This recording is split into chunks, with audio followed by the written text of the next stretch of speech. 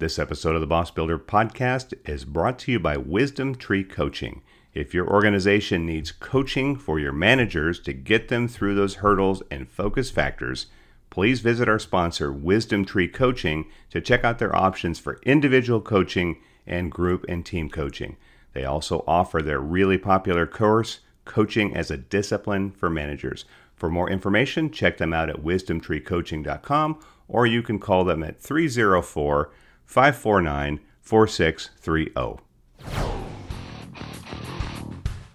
Welcome to this episode of the Boss Builder Podcast, where we talk to great bosses and those who build great bosses about what it takes to be a great boss. And now, here is your host, the founder and CEO of Boss Builders, Mac Monroe. Well, hello and welcome to this episode of the Boss Builder Podcast, the podcast for those of you who are new to supervision, those of you who are in the role and need help, and those of you who are thinking about one day taking on that role. For those of you listening now, if you're the boss, you know it's a stressful job. It takes a lot of time, patience, energy, and there's a very good chance that you may not have the time to take good care of yourself. Our guest today is Eric Buratty. Eric is a fitness expert. He's the author of Make America Fit Again. And what Eric's going to do is take some time to talk to us about some things that we can do as busy professionals to take care of our mind, to take care of our body, to take care of our fitness, to take care of our nutrition, things that we can do even if we don't have a whole lot of time in the day to do it. He'll build the case that you'll be more effective as the boss if you are in some kind of shape, both nutritionally and with your muscles and your endurance. So, without further delay, let's chat with our guest, Eric Buratty.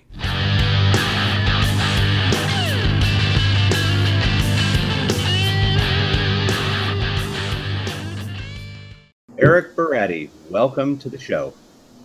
Thank you. Thank you, Mac. Hey, you just finished writing a book. The book is called Make America Fit Again, and I'm going to ask you some questions in our time together about that book. But I want to start with a little bit about you, a little bit about your background, and maybe why and how you became interested in fitness and health. Yeah, sure. So basically, my youth background in athletics is kind of where it all started. I played basketball, baseball, soccer, football, and most of my time later on was spent towards like cross-country running, a little bit of track and field training, and then for recreation I did things like tennis and ping pong and swimming in the pool. So basically a little bit of everything. But no matter what level I played these sports at, whether it was elementary school, middle school, high school, I just always noticed that my coaches put a ton of emphasis on the healthy eating and physical conditioning aspects of the sport, because I kind of noticed that, the greater attention that we paid towards these aspects, the better our performance was when we went out on the field. And this simply became the foundation for whatever activity I was focused on. And then I kind of took these things more seriously than my peers over the years. And then basically my first real exposure to weight training was in middle school. And that was when I was more involved in the basketball and the endurance running. And then my motivation to continue back then was just kind of purely out of the aesthetic based, body composition, right? So I just wanted to look good. I kind of looked up to, like Vin Diesel, Will Smith, Gerard Butler, in the movie 300. A lot of these guys had phenomenal musculature, and I was like, man, it'd be cool to look something like that. I knew it wasn't realistic for me to say, all right, I'm going to look exactly like that. I know that's kind of like something that people do these days, but I knew that I wanted to at least do something that, allowed me to feel that presence of just that powerful presence, and focusing on the muscles that would let me do that. So, I just stayed the course and doing the weight training. I made progress in strength, lean body mass, of course, and then over the years, I guess my fascination for improving the physiological and the psychological health kind of evolved more from a slow twitch mindset, so from just running all the time, to more of a fast twitch lifestyle. And what I mean by that is, I kind of looked for clues in like the pro level sports and the Olympic level sports with weightlifting and gymnastics and track and field and stuff. These are sports that, required a lot of the fast twitch muscle fibers, like the really high intense movements that pulled nutrients into muscle cells, so I just started, balancing the frequency, intensity, and the volume of my training better based on those clues that I noticed. And then I just, I started to notice that a lot of this stuff was exciting my body more, and I didn't even have to do as much volume anymore. It was kind of just, I was doing little bits here and there and kind of splitting up the volume, if you will. And when I was doing this, it just made me more excited to do it more and more. And I was able to kind of make it a lifestyle out of that. So I could just kind of give myself that reality check with, micro and macro injuries, and then, prevent them from turning into something more crazy. So yeah, I guess it's just my large appreciation for the fast twitch aspects of sports over the years. And that's just like the hinge position, the power movements and stuff, and then safe progressions, or I like to call it advanced regressions. I like to use this for a lot of the people I work with, because let's be honest, nobody likes to feel like they're, downgrading whatever they're doing, you know what I'm saying? So yeah, that's kind of the summary about it. Well, that was your kind of like your background. Was that really what pushed you, or was there some sort of transformative experience that pushed you in there? I mean, you've given us a foundation, but I mean, was there some just key thing? Because obviously that's going to lead you to where you are now, and that's what I want to talk about. Is it's funny you bring that up, because like one of the guys that I had reviewed this book, they said this book is really, really good stuff. But if I had to have like one critique about it, one constructive criticism, it would be that I wished you would have put more, had more of a background story of yourself about it. And this is something, we all have our things that we're working on improving of ourselves over the years. And one of which, hopefully with my next book release or whatever, I'm going to focus on telling the story a little bit more. But to answer your question here in this interview, basically, I did used to be more on the chubbier side up until like through the 6th grade. And, I'll tell you, I used to be one of those guys. I had a lot of, after school snacks, like the little Debbie brand, like the donut holes, the ho-hos. I used to eat like sugar-coated cereals, basically, pudding, all that stuff after school let out, peanut butter and jelly and stuff. And then, I was lucky at the time, because I kind of took a little bit more special interest in the cause of this, what I would consider unnecessary weight gain at such a young age, which is kind of seems like more people need to be doing now, especially the parents and the teachers and coaches and stuff. Anyways, and according to my pediatric physician at this time, I was overweight by almost 15 pounds. Now, that doesn't sound like a lot, in the grand scheme of things, especially for some people out there who are maybe 50 to 100 pounds overweight these days. But it was enough for me to kind of just notice that I was becoming sloppy. And even though it's like it didn't line up with what they use in the medical industry, the body mass index chart, to measure, your relationship to height and your weight and what's healthy and so yeah. So I just started to remove those empty calorie snacks and replace them with larger, more balanced meals. And then just kind of like everything else fell into place. I just had more energy for, staying active, and my body fat was lower. And then, of course, this led to more attention from girls. I mean, for boys, in K through 12, who doesn't like more attention from girls? And I mean, even when you're older, of course. But yeah, so I just started to take more interest in how I was eating, and my idea of what became like a balanced meal just sort of changed just from that, that initial phase of, it was kind of like we all go through those like phases of depression, like in the colder seasons and the winter months when we have, the seasonal depression disorder and stuff like that. And this of course affected me a little bit more than others too, because I have a history of anxiety, which is not something that not a lot of people know about, but that's also something that I've used to fuel my training. Actually, is splitting up. It's honestly everything that I preach now just comes down to splitting up your volume a little bit more on the training side.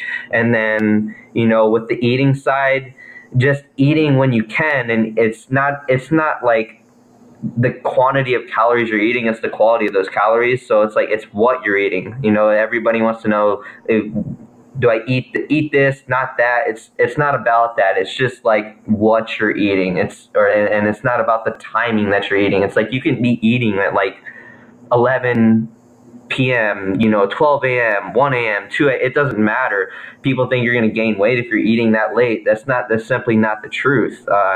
It all is about what you're eating. It's the quality of the foods that you're eating. So yeah, I just started to balance everything, make everything a little bit more flexible according to my schedule. And I think that's going to carry over into a lot of what you're going to bring up here. Yeah, absolutely will. I think it's impressive that as a young person, you would actually see that and do it and actually make the choice to change your life that way. Well, putting out a book means you put yourself out there where people can see you, and it can sometimes be intimidating. So what made you want to write this book? And by the way, I've read the book, and what I love about it is practical, plus there's a lot of pictures in there. But yeah, Eric, what made you write the book? I wanted to write the book, we all go through this, like, as an artist, not just as a coach. Like, I've been told by a few people now that I have this artistic and physical presence. And I guess it's obvious the physical presence side of things as a coach and building the credibility and so forth. I wanted to put something behind my name that I felt, extremely proud about, but in a way that made me more humble and modest towards my training approach, something that made me want to learn more from people that I've been working with and will work with in the future, of course. So the book was just kind of I see it as another stepping stone to further, make the profession, make this career, and show people that I'm truly invested in their best interest, and I'm not just in it for the money. And yes, the money is good. It helps, make a living and so forth. But I think that a lot of the people will see when they read this book, or when they have, work with me in person, which is another reason for writing the book, is to try to get more business, of course. It's just that it's not about the money as much as just kind of helping them get more out of their training, out of their lifestyle, out of their habits and so forth, and just trying to learn more about their bodies and so forth. So yeah, I just wrote the book because I wanted to, take the career to another level, and in a way that made others feel that I was more engaged to them. Great. Well, let's talk about you a little bit. We've talked a little bit about your interests in all this, but do you have sort of a mission statement that you operate by? Let's see. My mission statement. I would say my mission statement, I guess, just to lead by example. I've helped out at some basketball camps and some summer programs and so forth in my area locally.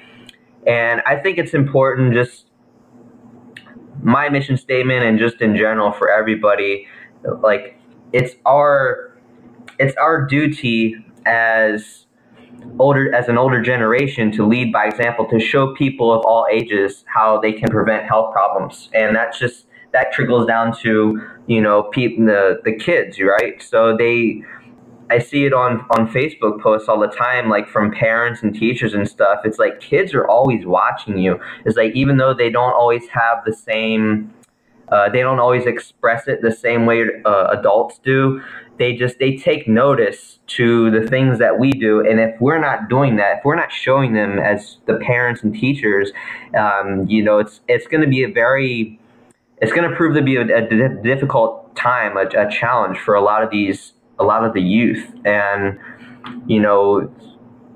the social media and stuff is great, but I think a lot of it is just a distraction from what we're truly meant to do, and just continue leading by example, just teaching others how to apply this quality over quantity cliche, rather. That's it's in a style that's most consistent with whatever dietary or physical activity preferences people have, whether it's sports, dancing, playing an instrument, doing the exercise stuff like me. It all can work. And that's kind of piggybacking on the answer to my last question. It's just showing people there are many roads to accomplishing the same goal. You just got to use the tools that you have in front of you, and you do that by leading by example, and hopefully have some fun along the way, because if it's not fun, you're not going to do it, right?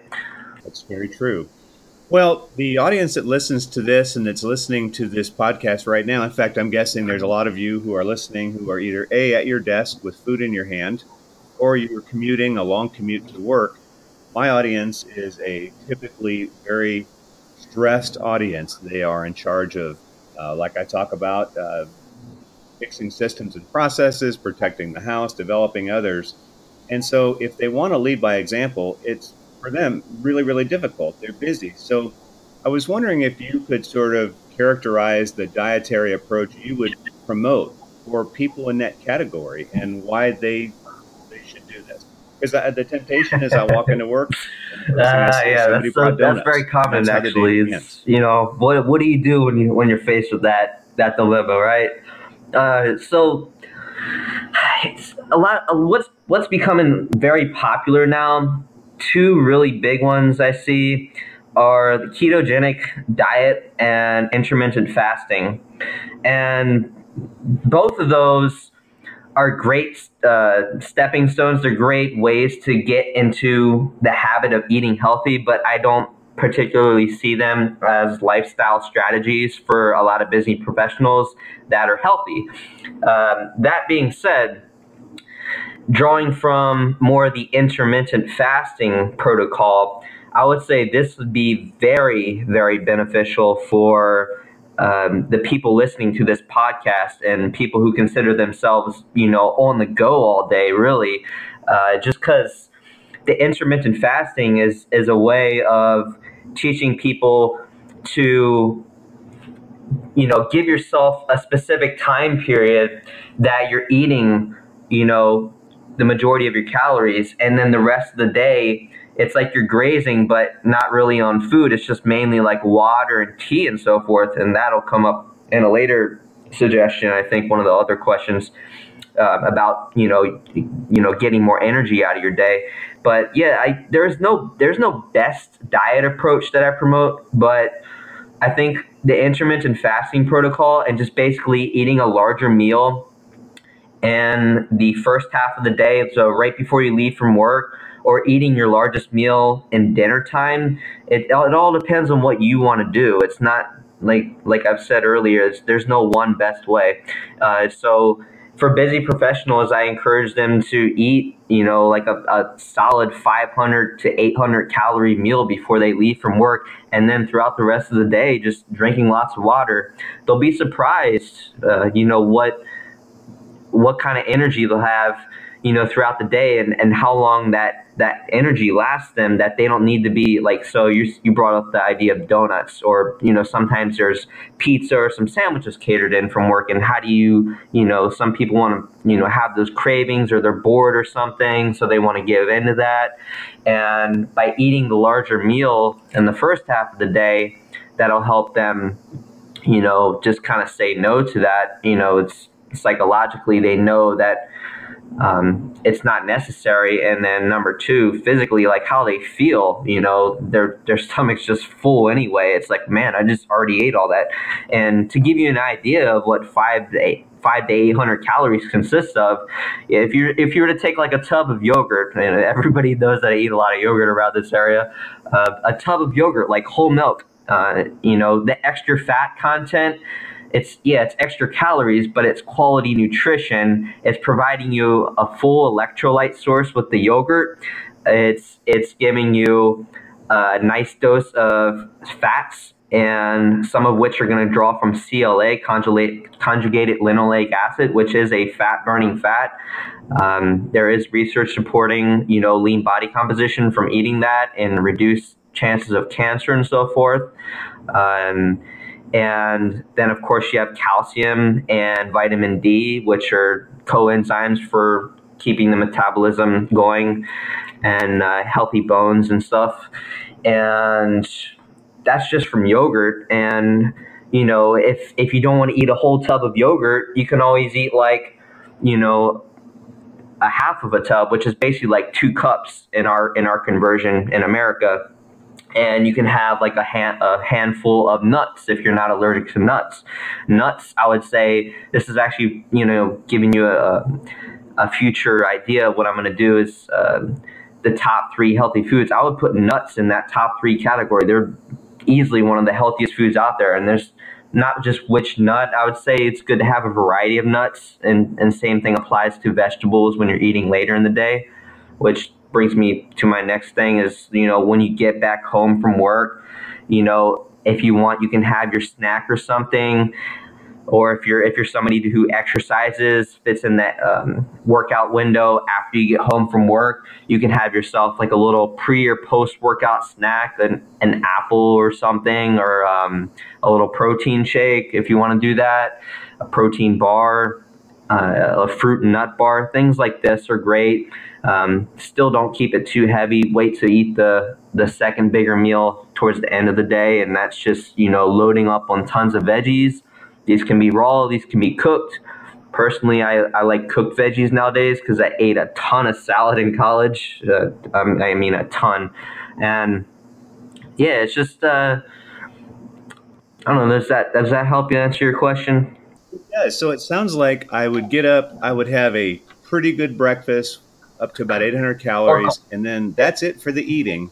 Throughout the day, I'm going to be drinking water and tea, and then when I get home, have that and of course meal, the protein in that meal. That's just an assumption that most people eat protein with that meal. And we have vegans and vegetarians out there who may draw protein from what I consider to be carbohydrate containing sources like beans and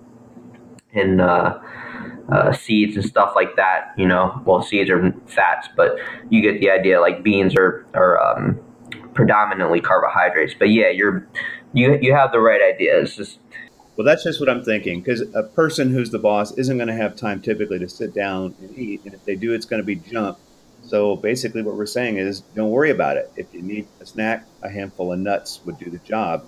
Yes, and you definitely. Said that you're going to have energy level, which I'm sure appeals. It sounds like a lot of food, a lot of calories in the beginning of the day, but let me tell you, the 800 calories from that meal will not make you feel as groggy as 800 calories from donuts or 800 calories from stopping at your Burger King or McDonald's and getting one of those breakfast sandwiches. Or actually, I guess it'd be like 2 or 3 of those, just to reach the same number of calories. And it all goes back to the quality over quantity. So the number of calories isn't so much as important as what you're eating.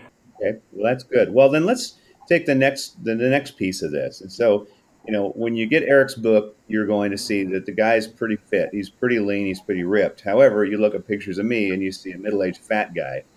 So obviously not a guy who goes to the gym a lot, but what type of considerations would you have for somebody who listens to this that wants to build strength? And if they build strength, would that translate into higher productivity at work, realizing they probably don't have a long schedule? Building strength is one of the foremost important parts of my training philosophy. And when it comes to translating to higher productivity at work, there's just something about doing things at a higher intensity level.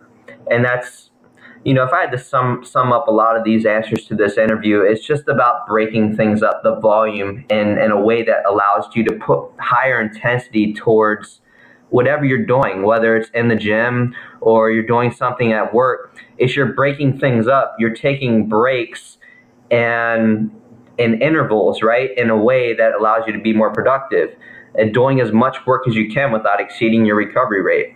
So as far as specific training parameters are concerned, there are a couple options. You have linear adaptations and you have auto-regulated adaptations for making progress in the gym. And this follows at work too. In the case of linear adaptations, the athlete or the the employee, must keep the intensity and volume higher while reducing the training frequency for, making the sustainable progress. To translate that into, your terms, basically you're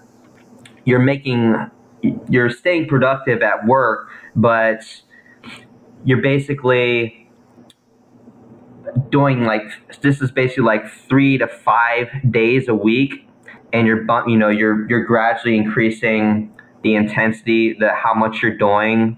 That would be the volume actually, and then how well you're doing it, the intensity, which of course will be following the linear adaptation. In the case of the auto-regulated stuff, that would just be kind of consider this more of somebody who works a flexible work schedule, somebody that maybe works from home some days of the week or all days of the week, or they have, what is it called?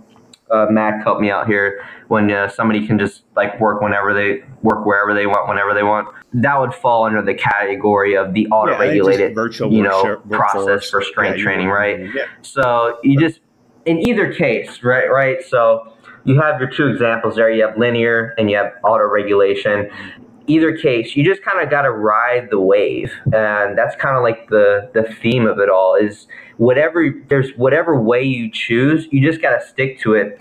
And consistency is one of the huge, most important things about fitness and life and work in general. It's just whatever you're doing, it's you can't draw any firm conclusions about what you're doing. And if it's effective, if you're not sticking to it consistently. And so your next question will probably be, well, Eric, what's your definition of consistency? And I do talk about this in my book quite a bit, but basically, you have this 6 to 8 week cycle. You'll cycle your training in 6 to 8 weeks, basically, and you'll base this around the moon phases, actually, and then, of course, the seasons throughout the year.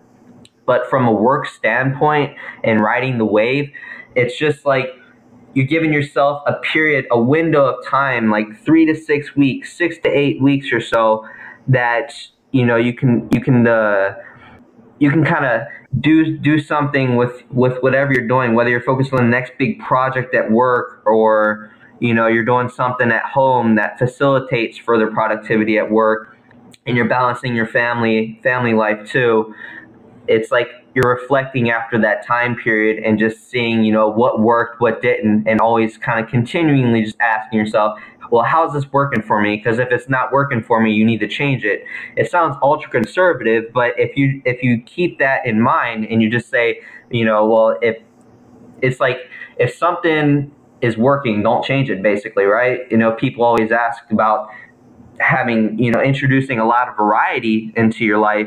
And that's something that I've just noticed, a lot of the most successful people in the work in the office, they don't have a lot of variety to their schedules. They're pretty consistent. And the catch-22 is, to that, it doesn't promote a lot of happiness, because happiness is, the key to that is including a lot of variety and stuff. So again, it's just balancing these two things and riding that wave. And that goes back to helping you learn how to build strength too in the gym. I mean, whether that's, you have your 6 essential human movements. You have your hinge, AKA deadlifts. You have your squats. You have, walking, running. You have pushing and pulling. And you have carrying things around. Those are your 6 things. Carrying things around, also known as farmer's walks. very, very close to, like, say, carrying your groceries or carrying your baby, or, anything where you're carrying something. That's kind of what doing that. So, you can progress linearly, or you can auto-regulate your training. If you're progressing linearly, I encourage you to reflect on a period of 6 to 8 weeks. If you're following more just like an auto-regulated schedule, you're kind of going like as a virtual worker, I encourage you to reflect on your work productivity in a shorter window, like three weeks, or even more on a micro level. So on a day-to-day basis, like, what are you doing? And ask yourself continually, how is this working for me? Well, Eric, this is really helpful. And I know your book goes through routines. And so maybe as we wind down, how can one of my listeners get a hold of the book, and how can they contact you for help? Sure thing. Yeah, just you're going to visit my website that I set up for this book. It's mafaofficial.com, MAFA official.com. And there's a nice little trailer that I put together, all filmed in DC. Filmed it by myself. And right underneath of that trailer, there's a huge, you can't miss it, a large picture of the book. You can click on that. There are also 2 icons below it. There's an Amazon symbol, and there's a Kindle symbol, also Amazon, because I published it through Amazon. You can click on any of that stuff, and that'll redirect you to the page on Amazon where you'll get it. And it is eligible for 2-day free shipping for Prime members. And if you don't have a Prime Amazon account, you can still get it shipped to you within a week. I've heard some other people tell me that they've had it shipped in like 3 to 5 days that don't have Prime. And then, of course, if you catch up with me in person, you can get one from me. Just let me know. And if you want to contact me directly, feel free to call me or email me. My number is 240-432-7174. And then my email is eburatty@gmail.com. So I look forward to hearing from you. That's great. Well, Eric, thanks for taking time out of your busy schedule to be on the show. And I'm encouraging everybody who's listening, get out there, get a copy of that book. It's a great book. And if you're real serious, talk to Eric. I have met him. He is definitely the real deal. Eric, thanks for being on my show. Thank you, Mac. You're the man.